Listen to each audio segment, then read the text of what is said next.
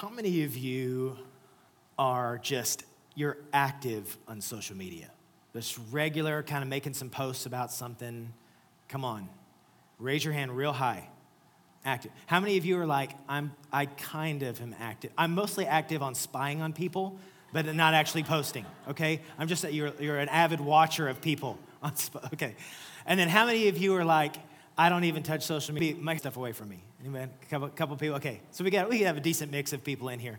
Here's my confession. I'm horrible at social media, just awful. And when I say awful is, what I'll do is I'll think, hey, here's a fun post, and I'll get something together, and then I'll show my wife when I'm going to send out, and she'll be like, that's horrible. And actually what she's trying to do is she's actually trying to save me, because what happens is I don't know what it is about social media, but I have a really bad anxiety when it comes to like doing social media. I'm like, should I say this word or should I say that word? And I'll spend like an hour like trying to craft a post, and then it's still my wife is gracious to save me from making horrible posts. Is that not funny? No. Okay, my wife is laughing, so I think she thinks it's funny. But anyway, I'm not good at social media, but social media is kind of the rule of the day. And what we find is we get to follow along with people's stories. We get to see what they're doing. We get to see what they're eating, or the places they're going, or what they're doing with their kids, and things, their grandkids, or what they're doing with their parents, or what school. There's a bajillion things you get to see play out on social media. But what we all get to see is the stories of people's lives playing out. Like, what are people actually doing? And of course, we all know that the problem with social media is we show all the fun stuff and we don't ever show the bad stuff, right? But nevertheless, it's this unique look into people's lives that we would have never had before, and it's riveting. That's what's true about social media, good, bad, or otherwise. Whether you think social media is awesome or whether you think it's horrible or you're somewhere in between, what we can all be honest about is this really riveting stuff, because we love to see what's playing out in people's lives. That is the intro to the book of Mark. Book of Mark, the Gospel of Mark, is the story of Jesus. It's what he does. Of all the Gospels, it's the narrative on what Jesus does in the lives of people. It's what happens when Jesus shows up in a room, or when Jesus comes to a place. That's what this narrative is all about. And I love the scriptures all. There's not any part of scripture that's bad. It's all good. I love Matthew. Matthew is literally, it's showing the story of how Jesus is the exact person that the Old Testament kept talking about. The Old Testament, from book to book to book, they're all about Jesus. They're all about one who's going to come and fix all the problems. And Matthew's going, let me show you how Jesus keeps pointing to all the Old Testament stuff. John is the Gospel of John. That book is the one that's saying, listen, hey, this was in the heart of Jesus. This is what he taught. This is what he meant. If you want to dig into what Jesus was thinking and feeling, those things, that's what you want to get into the book of John. But listen, if you want to see what happens when Jesus shows up in people's lives, Mark is your book. And so here's what we're going to do. For the next several weeks, this church is going to explore Jesus, the King who shows up, and what happens in the lives of people when Jesus comes. Not just what happened in that day, but what happens when Jesus shows up in people's lives. That's the study of the book of Mark. That's what we're going to be doing all throughout this series. What happens when God shows up in our lives? And I love from the very first, in fact, if you're in Mark 1, you just look at the very first verse, because it gets off right at the very beginning. It says, here is the good news. Here's the gospel of Jesus. This is the good news about Jesus. He's the Christ. He's the Messiah. He is the Son of God. He's not mincing his words here. He's telling exactly who he is.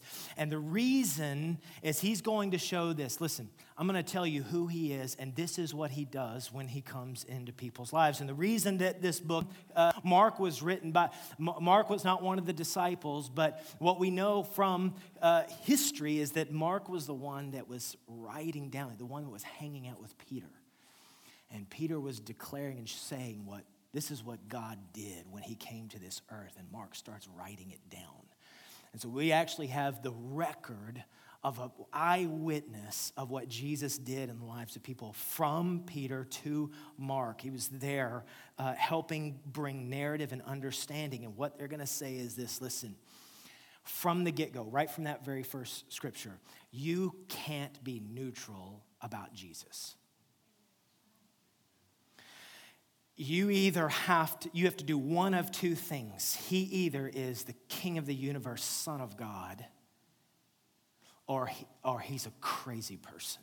But you don't get to jump in the in-between. The whole narrative of Jesus being a good teacher, a neat philosopher, all of those things that often is the narrative of our modern day culture about the historical figure of Jesus, and all the ways to discredit or all the ways to try to say, well, yes, this did or this didn't happen. The eyewitness account is this. Listen, he's the king. He is the Son of God, and you have to make a decision. And every story and everywhere we go through this series is going to call us up to this issue of what are you going to do about the Son of God and what he has to say and what he wants to do in our lives. We don't get to remain neutral. We have to actually respond actively to what he's saying.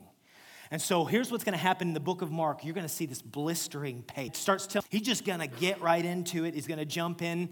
I mean, literally after that, it starts telling us about John the Baptist. Jesus gets baptized in 3 verses, right? There, by the way, Mark is the one that doesn't even do the Christmas story. All right, like angels and the donkeys and the stars and and all the cute story like laying in the hay and all that. Nowhere to be found in Mark. It's not in there. It's like, hey, Jesus came, he's the Son of God, and here's what he did in the ministry that Jesus came to him. So we see him, he gets baptized in 3 verses, and then right after that in chapter 1, then Jesus faces the temptation in the wilderness from the devil. You get 2 whole verses about that entire story right there. Then he starts his ministry. You get 2 whole verses starting to tell us about his ministry. He calls the disciples, the calling of the disciples, the guys that are going to follow him, the guys that are essentially going to be the foundation of the church. You get 5 whole verses for that story, and then it is time for Jesus to move, and he begins to start destroying demonic forces in people's lives. And it's like all of a sudden we are in Mark chapter 1, and Jesus is like pulling demons out of people. And it's like, all right, here we go. What are you going to do with this dude? What are you going to do with this man? What does he mean? And then we come to this point where God, I love it. We get to see this. Jesus pulls away to go be with the Father. He gets time with him, gets lit up, if you will, by the Father, and he comes back and he begins ministering. And then we come to this point in Mark chapter 1, verse 40. You turn to verse 40 and it says this: a man with leprosy came to him and begged him on his knees. So you get the picture. A man with a disease, skin disease. If you're willing, you can make me clean. Verse 41, filled with compassion, Jesus reached out his hand and he touched the man and said, I am willing. He said, be clean. And immediately, the leprosy left him, and he was cured. Now, before we move on to this story, just an understanding of leprosy. So there were rules. These are God-appointed rules all the way going back all the way to Leviticus 14, 15, 16. And what it said is, listen, when someone gets this external disease called leprosy that literally would begin to eat flesh and disfigure people. So you get leprosy. What the rules were is this: listen, you can't stay in the camp. You have this communicable disease, so you can no longer stay in the camp. And the law actually says you have to live outside of the camp. You can't live in the city. You have to be alone. And so what you see are not just 1 or 2, but there are layers of rejection that these people start to feel because of the disease that they have, right? They're socially rejected. You can't, I don't know if you've ever felt that way before, but where you're socially rejected, you're not in the cool group. You're not in the okay group. You've got to be on the outside. You don't fit what is right or good, and so you have to stay over there. We don't want you here. We want you out there. They're financially rejected. They have no way of being able to make money. They have no way of being able to earn a living. They're not allowed to. The only way they can actually survive is if they've got family members that are willing to tend to their needs from a distance. So you've got social rejection, you have financial rejection, you've got emotional rejection, because here's all you feel is, I'm a burden to society. I'm a burden to my family. I can't live among people. So I feel the weight of being rejected emotionally. Of course, there's the just very skin disease, the physical rejection, right? My body is not working right. I've got sores, skin disease. You know, there are lots of ailments that we have that are internal. And they bother us, and they're difficulty. We probably all experience some kind of ailment or issue that's internal, you know, right? But nobody knows about those things, right? But what happens when you get a zit?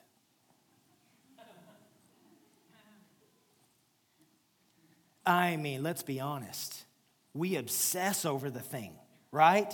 You get a zit, you guys are like trying not to laugh, but it's funny. You know what I'm talking about, right? You get a zit or a cold sore, you get one of those things, right, that's on your face, and you're like, you know, like you're looking for the, like, you know, you're men, we're borrowing our wives' concealer. You know what I'm talking about? No? Am I the only one that? Okay. All right, that's okay, never mind. So just moving on, but you know, like, hey, when there's something external, it's like you try to hide. All the internal stuff, we can act like we're okay, but you got the external thing, and we're obsessing over the thing. This is what's going on. They're not carrying it entirely. We're not talking about cancer here. There's something that every day is out there on their person. No one can look at them and think, hey, are you having an okay day? They just immediately look at you and go, your life's rough and awful. You imagine this thinking that way. You can't go anywhere without being rejected. It's a painful thing to think about. And then ultimately here, they're actually spiritually rejected because they cannot come in the way they would come. You cannot come in and make an offering to the Lord. You aren't allowed. Your access to God in the Old Testament, before Jesus came, your access to God was through the priesthood and your offering to him. And you can't do it. You are utterly and completely rejected. Not a facet of life. Not religiously, emotionally, in any way. Physically, it's all a mess. And it begs kind of the question, have you ever been in that place where you feel like your mess is bad? You feel distance from the Lord because you don't have, maybe it's emotionally, maybe it's spiritually, maybe it's physically, but you feel like God is a million miles away. And you've had the thought, if people actually knew how messy I really was, or if people really knew the ways that I struggle, or if people really knew the ways that I've failed. And we carry this sense or thought of rejection because we know the shortcomings in our own lives, or the ways that our lives, or the ways that our bodies don't measure up, or the ways that we don't measure up to what maybe our culture talks about. And Jesus in this moment wants to say, listen, I care about the needs of our lives. And this is the burning question that we have to ask. And this is what this leper came before Jesus in boldness with. And that's that question. Are you willing, God, to deal with my mess? Are you willing to deal with my emotional mess, or my financial mess, or my physical mess, or my emotional mess? But God, are you willing to deal? And this man had really all of those things. And he came before Jesus, and he just makes a bold assertion.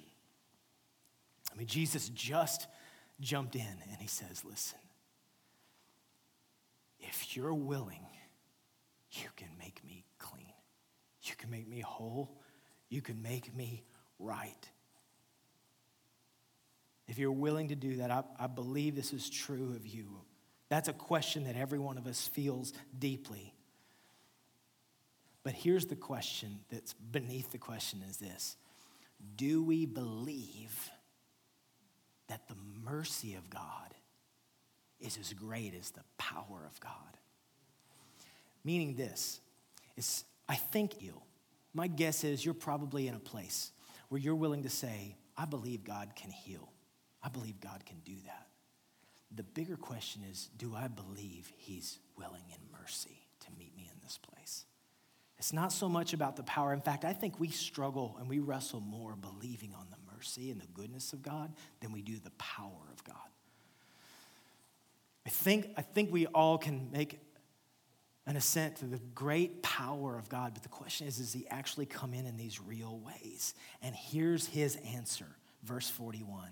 Filled with compassion, Jesus reached out his hand and he touched the man. Now listen, if Jesus wants to heal somebody, he can just snap his fingers and just say a word. All right, the entire universe was created by the breath of God.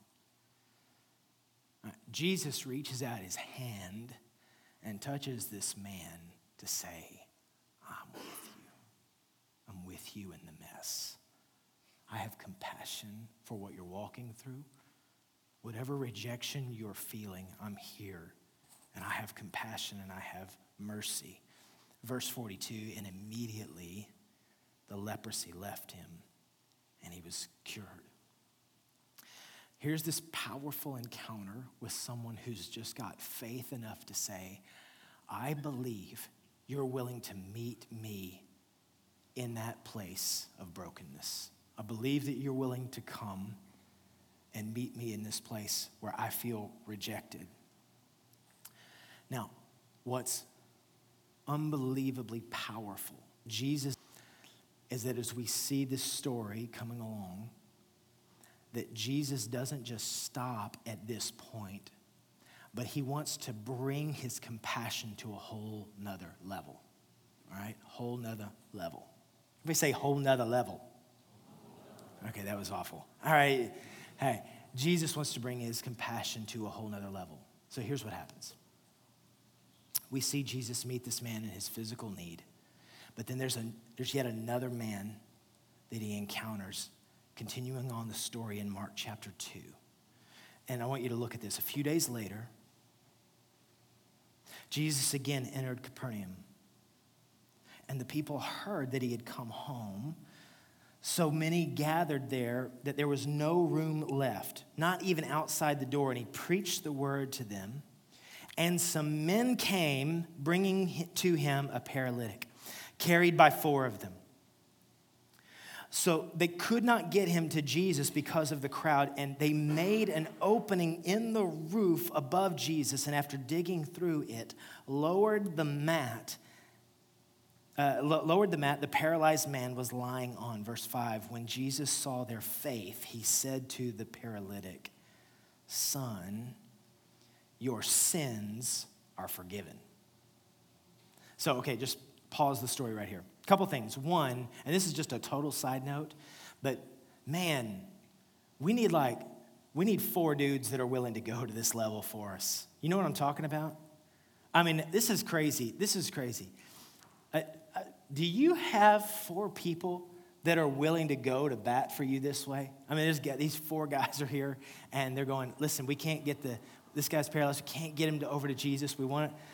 So we're willing to go to the rooftop and carve out a hole. I'm just going to be honest with you. If we were here in this room right now, and then somebody hacked through the wall, and so everybody would be like, all right, we're just going to stop. All right, and just... I don't care what century you do this is highly disruptive. It just doesn't matter. There's no in the first century, this is a normal thing. No, this is really crazy. These 4 buddies really loved this guy. and said, we want your life to be whole and free. We want this freedom for you. Dudes. So this is just like total mini side sermon. Everybody needs 4 dudes or dudettes that are willing to go to bat for them, right? They're just willing to go there. And if you don't have it, this is what God desires for us. I think it's not, this is implicit in the story. This is Keith's translation, but hey, get 4 buddies that love you this way. All right, back to the story. Okay. Now, I love this because this seems to be not the most compassionate thing in the world. At first glance, you're looking at this story. These men lower this man down, and he's looking at him. And he's clearly, it's very clear he's paralyzed. He needs physical change and transformation in his body.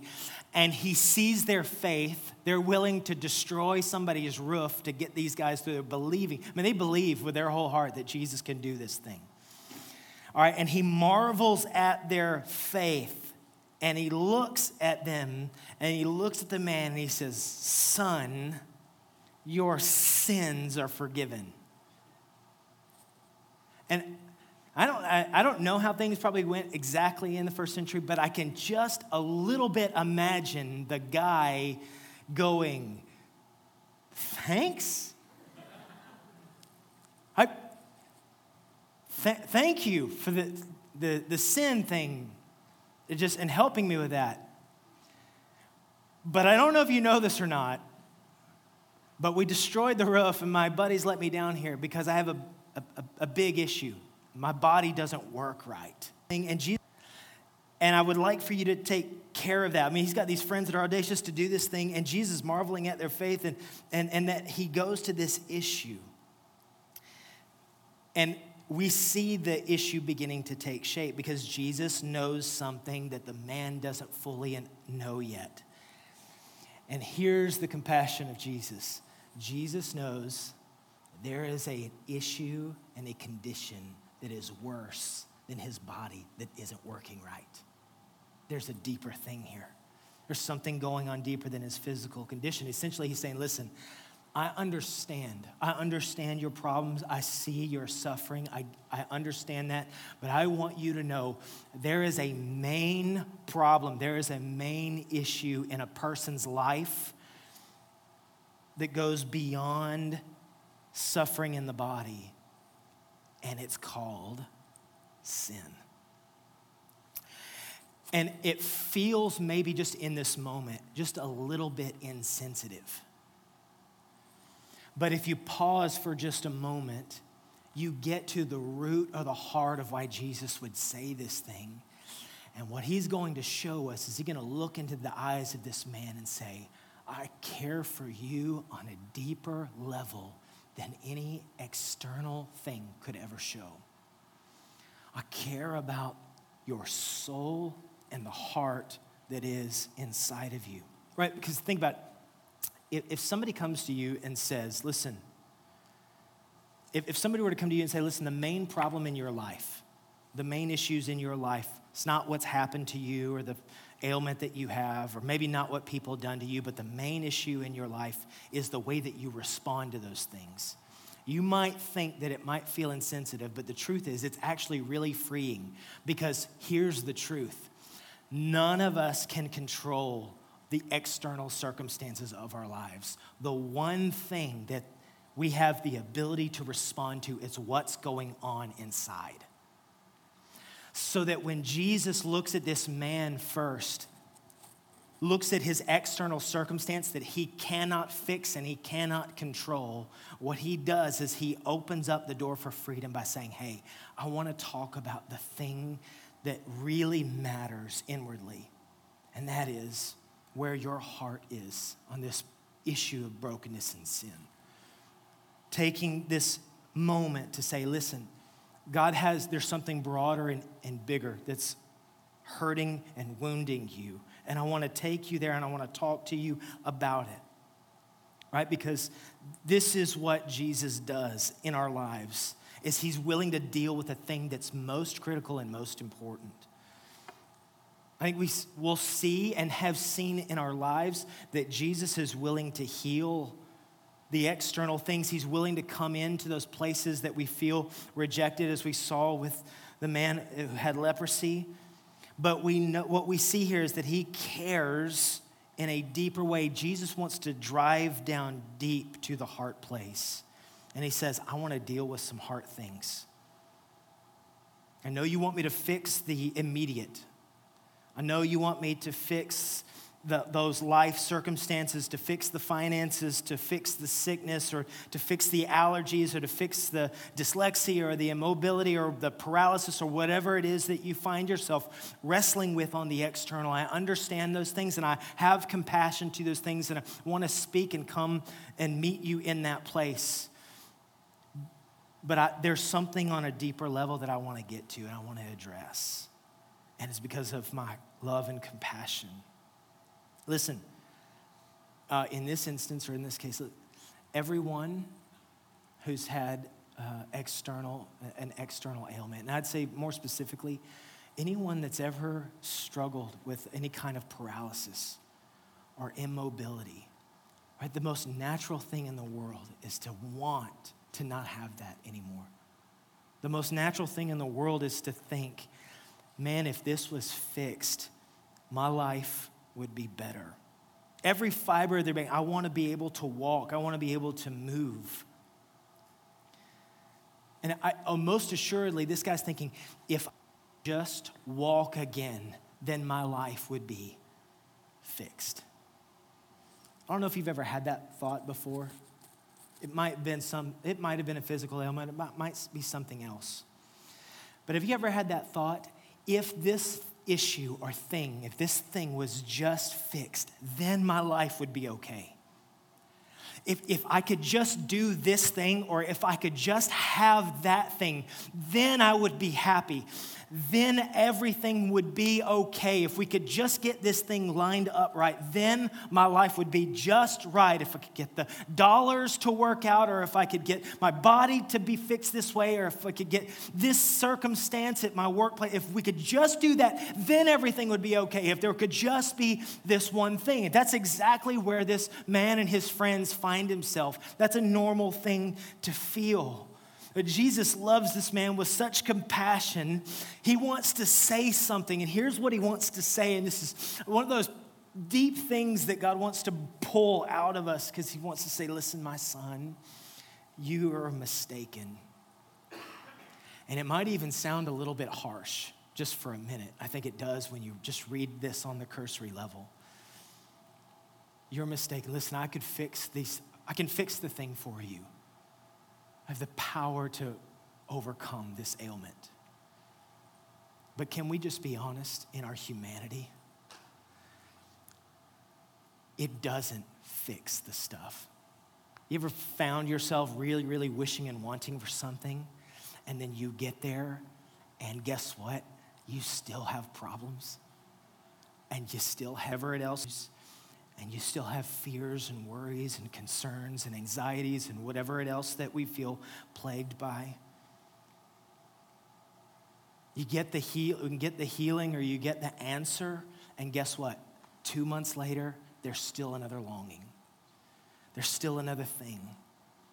And we find ourselves internally, it doesn't fix the deeper issue. And that's what Jesus is pointing to here. The roots of discontentment in the human heart go deep, and Jesus means to go deeper, to begin to pull at those roots. I was reading, as a studying for this message, Tim Keller's book it's actually on the book of on the book of Mark, called Jesus the King. And he actually is talking about this issue, and he cites an article from a New York magazine that was written in the early 90s. And he said he read this article and it struck him to his core. And what he said is the author was writing, and the author said this. The author said, listen, I have known lots of people who have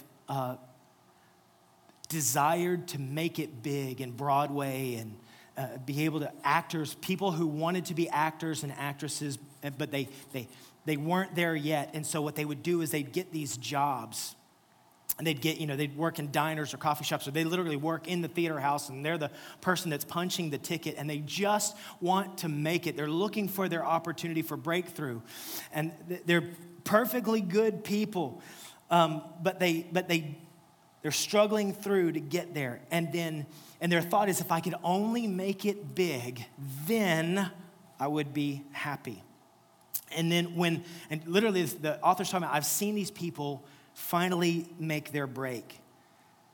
And it says the author says they became all that thing they've been longing for. They became insufferable, unstable, angry, and manic. Not just arrogant as you might expect somebody to make it in the biz. But it says worse than that. They were now unhappier than they used to be. And here's what she says, and I'll throw it up on the screen just so you can read it with me. Look at what she says. She says, I pity these celebrities. She says, no, I do. They were once perfectly pleasant human beings, but now their wrath is awful. More than any of us, they wanted fame. They worked, they pushed. The morning after each of them became famous, they wanted to take an overdose. Because that giant thing they were striving for, that fame thing that was going to make everything okay, that was going to make their lives bearable, that was going to provide them with personal fulfillment and happiness had happened, and nothing changed. They were still them. The disillusionment turned them howling and insufferable. And then Tim Keller, as a pastor and author and renowned theologian, it says she adds a statement that took my breath away. And here's what the author says. I think when God wants to play a really rotten practical joke on you, he grants your deepest wish. This is not coming from a Christian author. This is coming from someone who's just watching the realities of life and seeing that there is a tendency in humanity to look at external things and say, if I just had this, I would then be happy.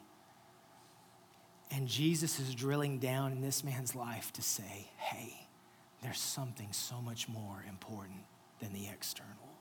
And I want you to know about it. I care about that.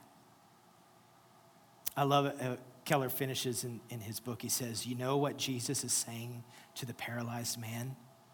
I'm not going to play that rotten joke on you. I'm not just going to heal your body and let you think you've gotten your deepest wish. He's saying, listen, it is not wrong to want for the Lord to come in and fix those things. In fact, I think we're meant to ask. I think we're supposed to ask for God to meet us in all those places where we feel broken, where we are broken, where we feel rejected, where we sense and experience broken things on the external. I don't think any of that's wrong. In fact, I think what we see throughout the scripture is Jesus cares deeply about those things that are meaningful to us. But he said, but I want to also drill deeper with you. I want to go to that place, past all that. I care all about those things in your life, but I want to talk about sin, and I want to talk about that unforgiveness thing that's eating you up inside. I want to talk about the pride that keeps you isolated and alone. I want to talk about the anxieties and the fears, where those places where you don't want to trust me, where you say with your mouth, you're my king, but then your actions speak that the kingship still sits with you. Jesus cares more about just the temporary things. He cares about those deep places. That's where compassion really is. I'm willing to drill down to those places where you hold me at an arm's distance.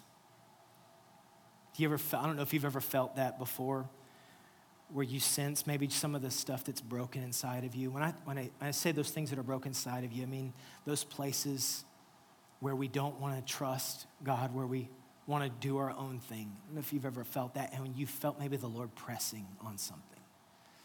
meaning where the Lord in his grace is whispering, hey, there's an attitude, a thought process that I want to talk to you about. There's a place in your heart where you've got a wall up against me, and I want to come past that place. There's something that you're walking in, I want to bust through that.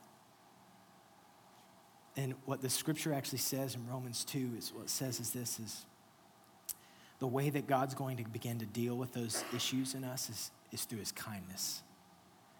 It says, actually, do you not know this? That the kindness of God is going to lead our hearts to repentance. That the things that God wants to fix in us, he doesn't come with a heavy hammer.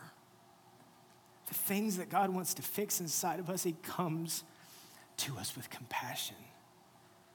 To say, I understand all the external ailment. I just want to go to a deeper place. Will you go there with me? That's ultimately the question. He says, listen, you're more than a blob of tissues trying to make it to retirement. These matter to God. Your life matters to him. Your days matter to him. Your choices matter to him. Your heart matters to him. I feel choked up because I know the Lord is pressing on me on some internal stuff. I feel like that kindness, it's not an angry leader ready to dash us to pieces with all of our external stuff. It's a kind God who wants to pull us up in compassion. And of course, Jesus is good and he's kind. And Jesus knows, by the way, that the religious authorities are saying, who on earth has the right to forgive sin? Only God can forgive sins. And Jesus is saying, no duh, I'm him, right? That's my translation. So he says, listen, I want to drill down to the heart stuff because I am the king of that. And then he goes and he says, listen, which is easier to say that, he says, why are you thinking these things, you religious phonies? Says, which is easier to say to the paralytic, your sins are forgiven, or to say, get up and take up your mat and walk? By the way, I read several commentaries, and nobody's resolved on which thing is easier. Which thing is easier to say? But that's really not the issue, is it? But that you may know that the Son of Man has authority on earth to forgive sin. He said to the paralytic, I tell you, get up, take your mat, and walk home. And he met him. And he took his mat and walked out in full view of them. This amazed everyone, and they praised God, saying, we have never seen anything like this. I love this. I just want to say something. I didn't even ask Kent if I could do this.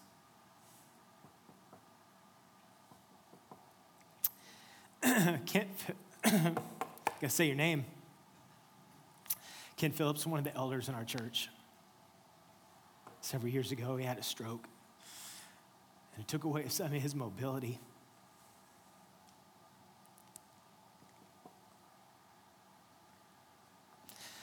And even more recently, he had another stroke and kind of knocked him back down and dealt with some of his peripheral vision, couldn't see as good as he could before.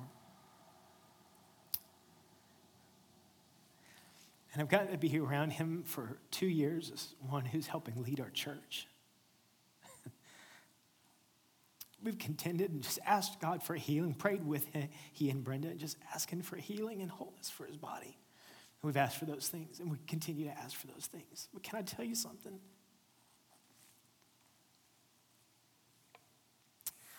We can't have an elders meeting without Kent declaring the greatness of God in his life. We can't get him to shut up. He just keeps talking. He just keeps speaking of the greatness of God. We're trying to get to Church Matters, and he's just proclaiming how good God is and how much God wants to rule over his heart, how much he wants to respond to what God is doing in his life, be used by him. And it's just this. He's the picture that I get of a man who maybe can't use his body in the ways that he would like to be able to use him. I know he'd love to be able to run and jump and do cartwheels, or maybe not. I don't know if you want to do cartwheels or not, but a man that but is a man who has given his life to open up and say, God, you get to go to the deeper stuff. You get to go there. I'm not withholding. And he changes the atmosphere, changes my life. He moves things in the Spirit, and we get to be a part of that. And I just want to look at every one of us and say, we may have all kinds of external stuff that isn't working right, and we're just hoping for a day that God will work in it, and that's okay.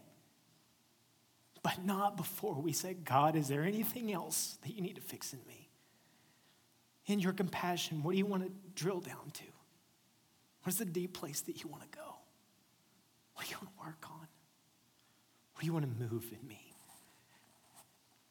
The question is this. Not is Jesus willing. The question is, are we willing? He asks the leper says, God, if you're willing, you can clean me. And my question for us, New River, is this. Are we willing to ask, God, would you come? Are we willing? God, fix me, change me, come in, go to that deeper place. I feel that in my own life and want to be a people that come together and ask God to do that. To ask him to move in that way. God's going after the heart. And here's what we discover. What we'll discover is that the deepest desire of our heart was actually never the external thing getting fixed. The deepest desire was always him. He's the answer.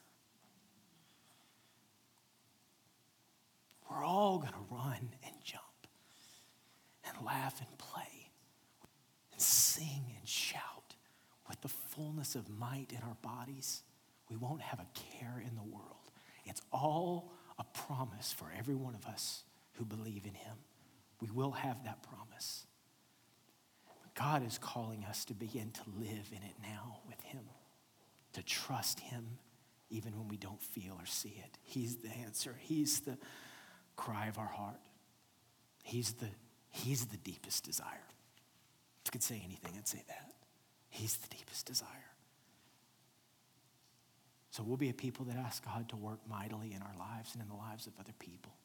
But we first and foremost must make the confession, Jesus, would you be the deepest desire of my life? Answer the deepest cries of my heart. And I pray that that would be true of us. In fact, we're doing this Sunday night, this freedom group, for that very purpose.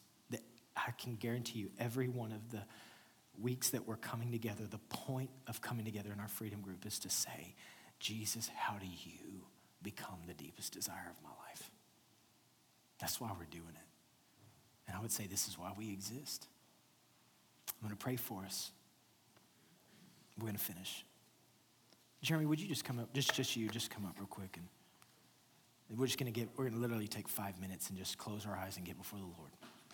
And here's what I want you to do. If you could just 2 minutes, let everything else fade. You don't need to worry about your spouse or your kids or anything. Just between you and the Lord.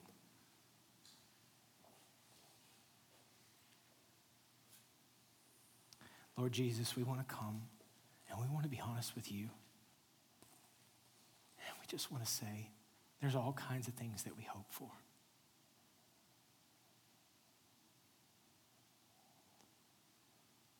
But here's the confession we want to make. We know there are deeper places still you want to go. Just like that man, lowered out of that roof.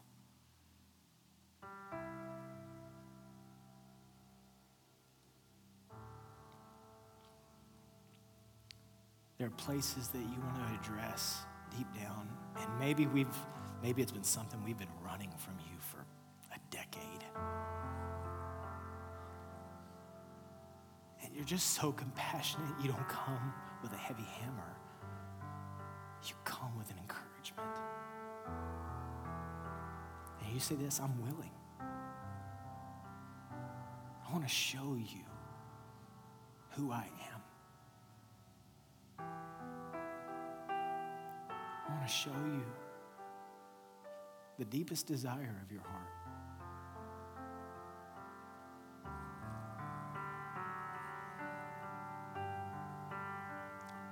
So would you be willing to ask? Lord, show me how my heart can be settled. Things may not be perfect on the surface, but Lord, can my heart be settled in trusting you and calling you King, letting my heart and my soul be at rest, that you're drilling down to the deep place. Just give him permission right there, just where you're at. Say, you have permission to drill down. I'm not going to hold you and your will hostage because my external thing is not fixed yet. Just tell him. I want the external thing solved, but I'm just telling you, that is not going to take the place of you dealing and drilling down deep, letting my heart honor you.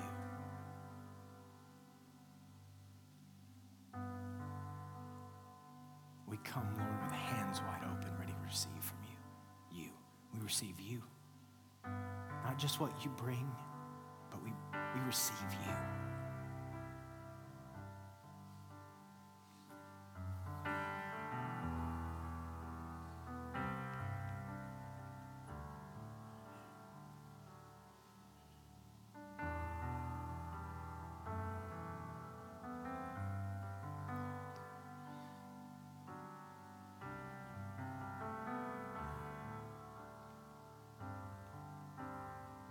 Sing that. We're going to just sing that the goodness of God is running after me. And just where you're at, if you don't need to sing, don't sing. But we're going to take this literally 2 minutes and sing this phrase and just believe that the goodness of God is running after you. You believe that in your heart of hearts, and ask God to anchor this down in your soul. Let's just sing this together.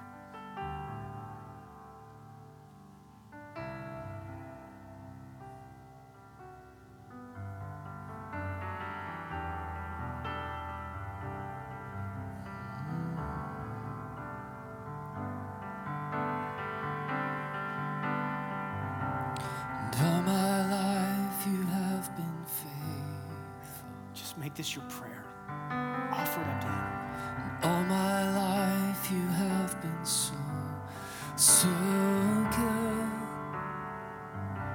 With every breath that I am able, I will sing of the goodness of God. Just declare it. And all my life you have been faithful. All my life you have been so, so good. That's right. With every breath that I am able, I will sing of the goodness of God. The goodness of God is running after us.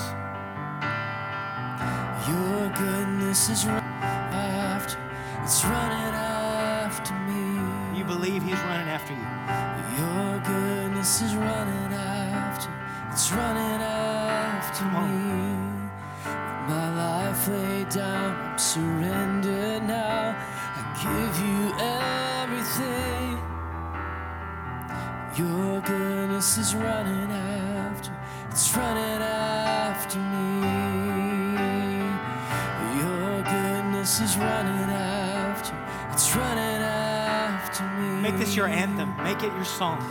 Your goodness is running after, it's running after me. With my life laid down, I'm surrendered now. Give you everything.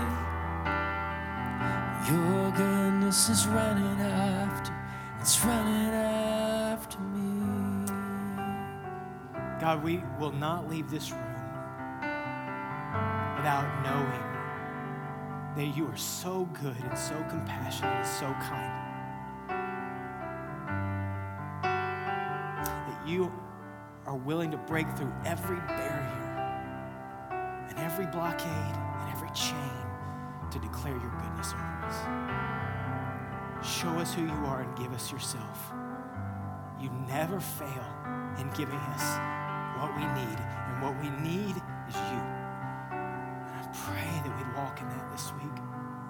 pray we'd live in that in a very real way. I bless you. We bless your name together. We honor you for being all that we've ever needed. For God to come. At the end of we're going to have some prayer partners down front. We'd love to pray with you. If you just asking for God to come and meet you in that place, we want to pray with you. We'll have some people down here to do that. I'm going to say amen here in a moment. I pray and I bless right now the work of God in our lives. We leave this place knowing the goodness of God, his compassion, it never ceases, so far beyond our comprehension. I pray that that goodness would wash over us tomorrow morning when we wake up and we live in that reality. We ask in Jesus' name, amen. Blessings, guys. Love you. You're dismissed. Prayer partners will be down front just to connect with you, pray with you about anything.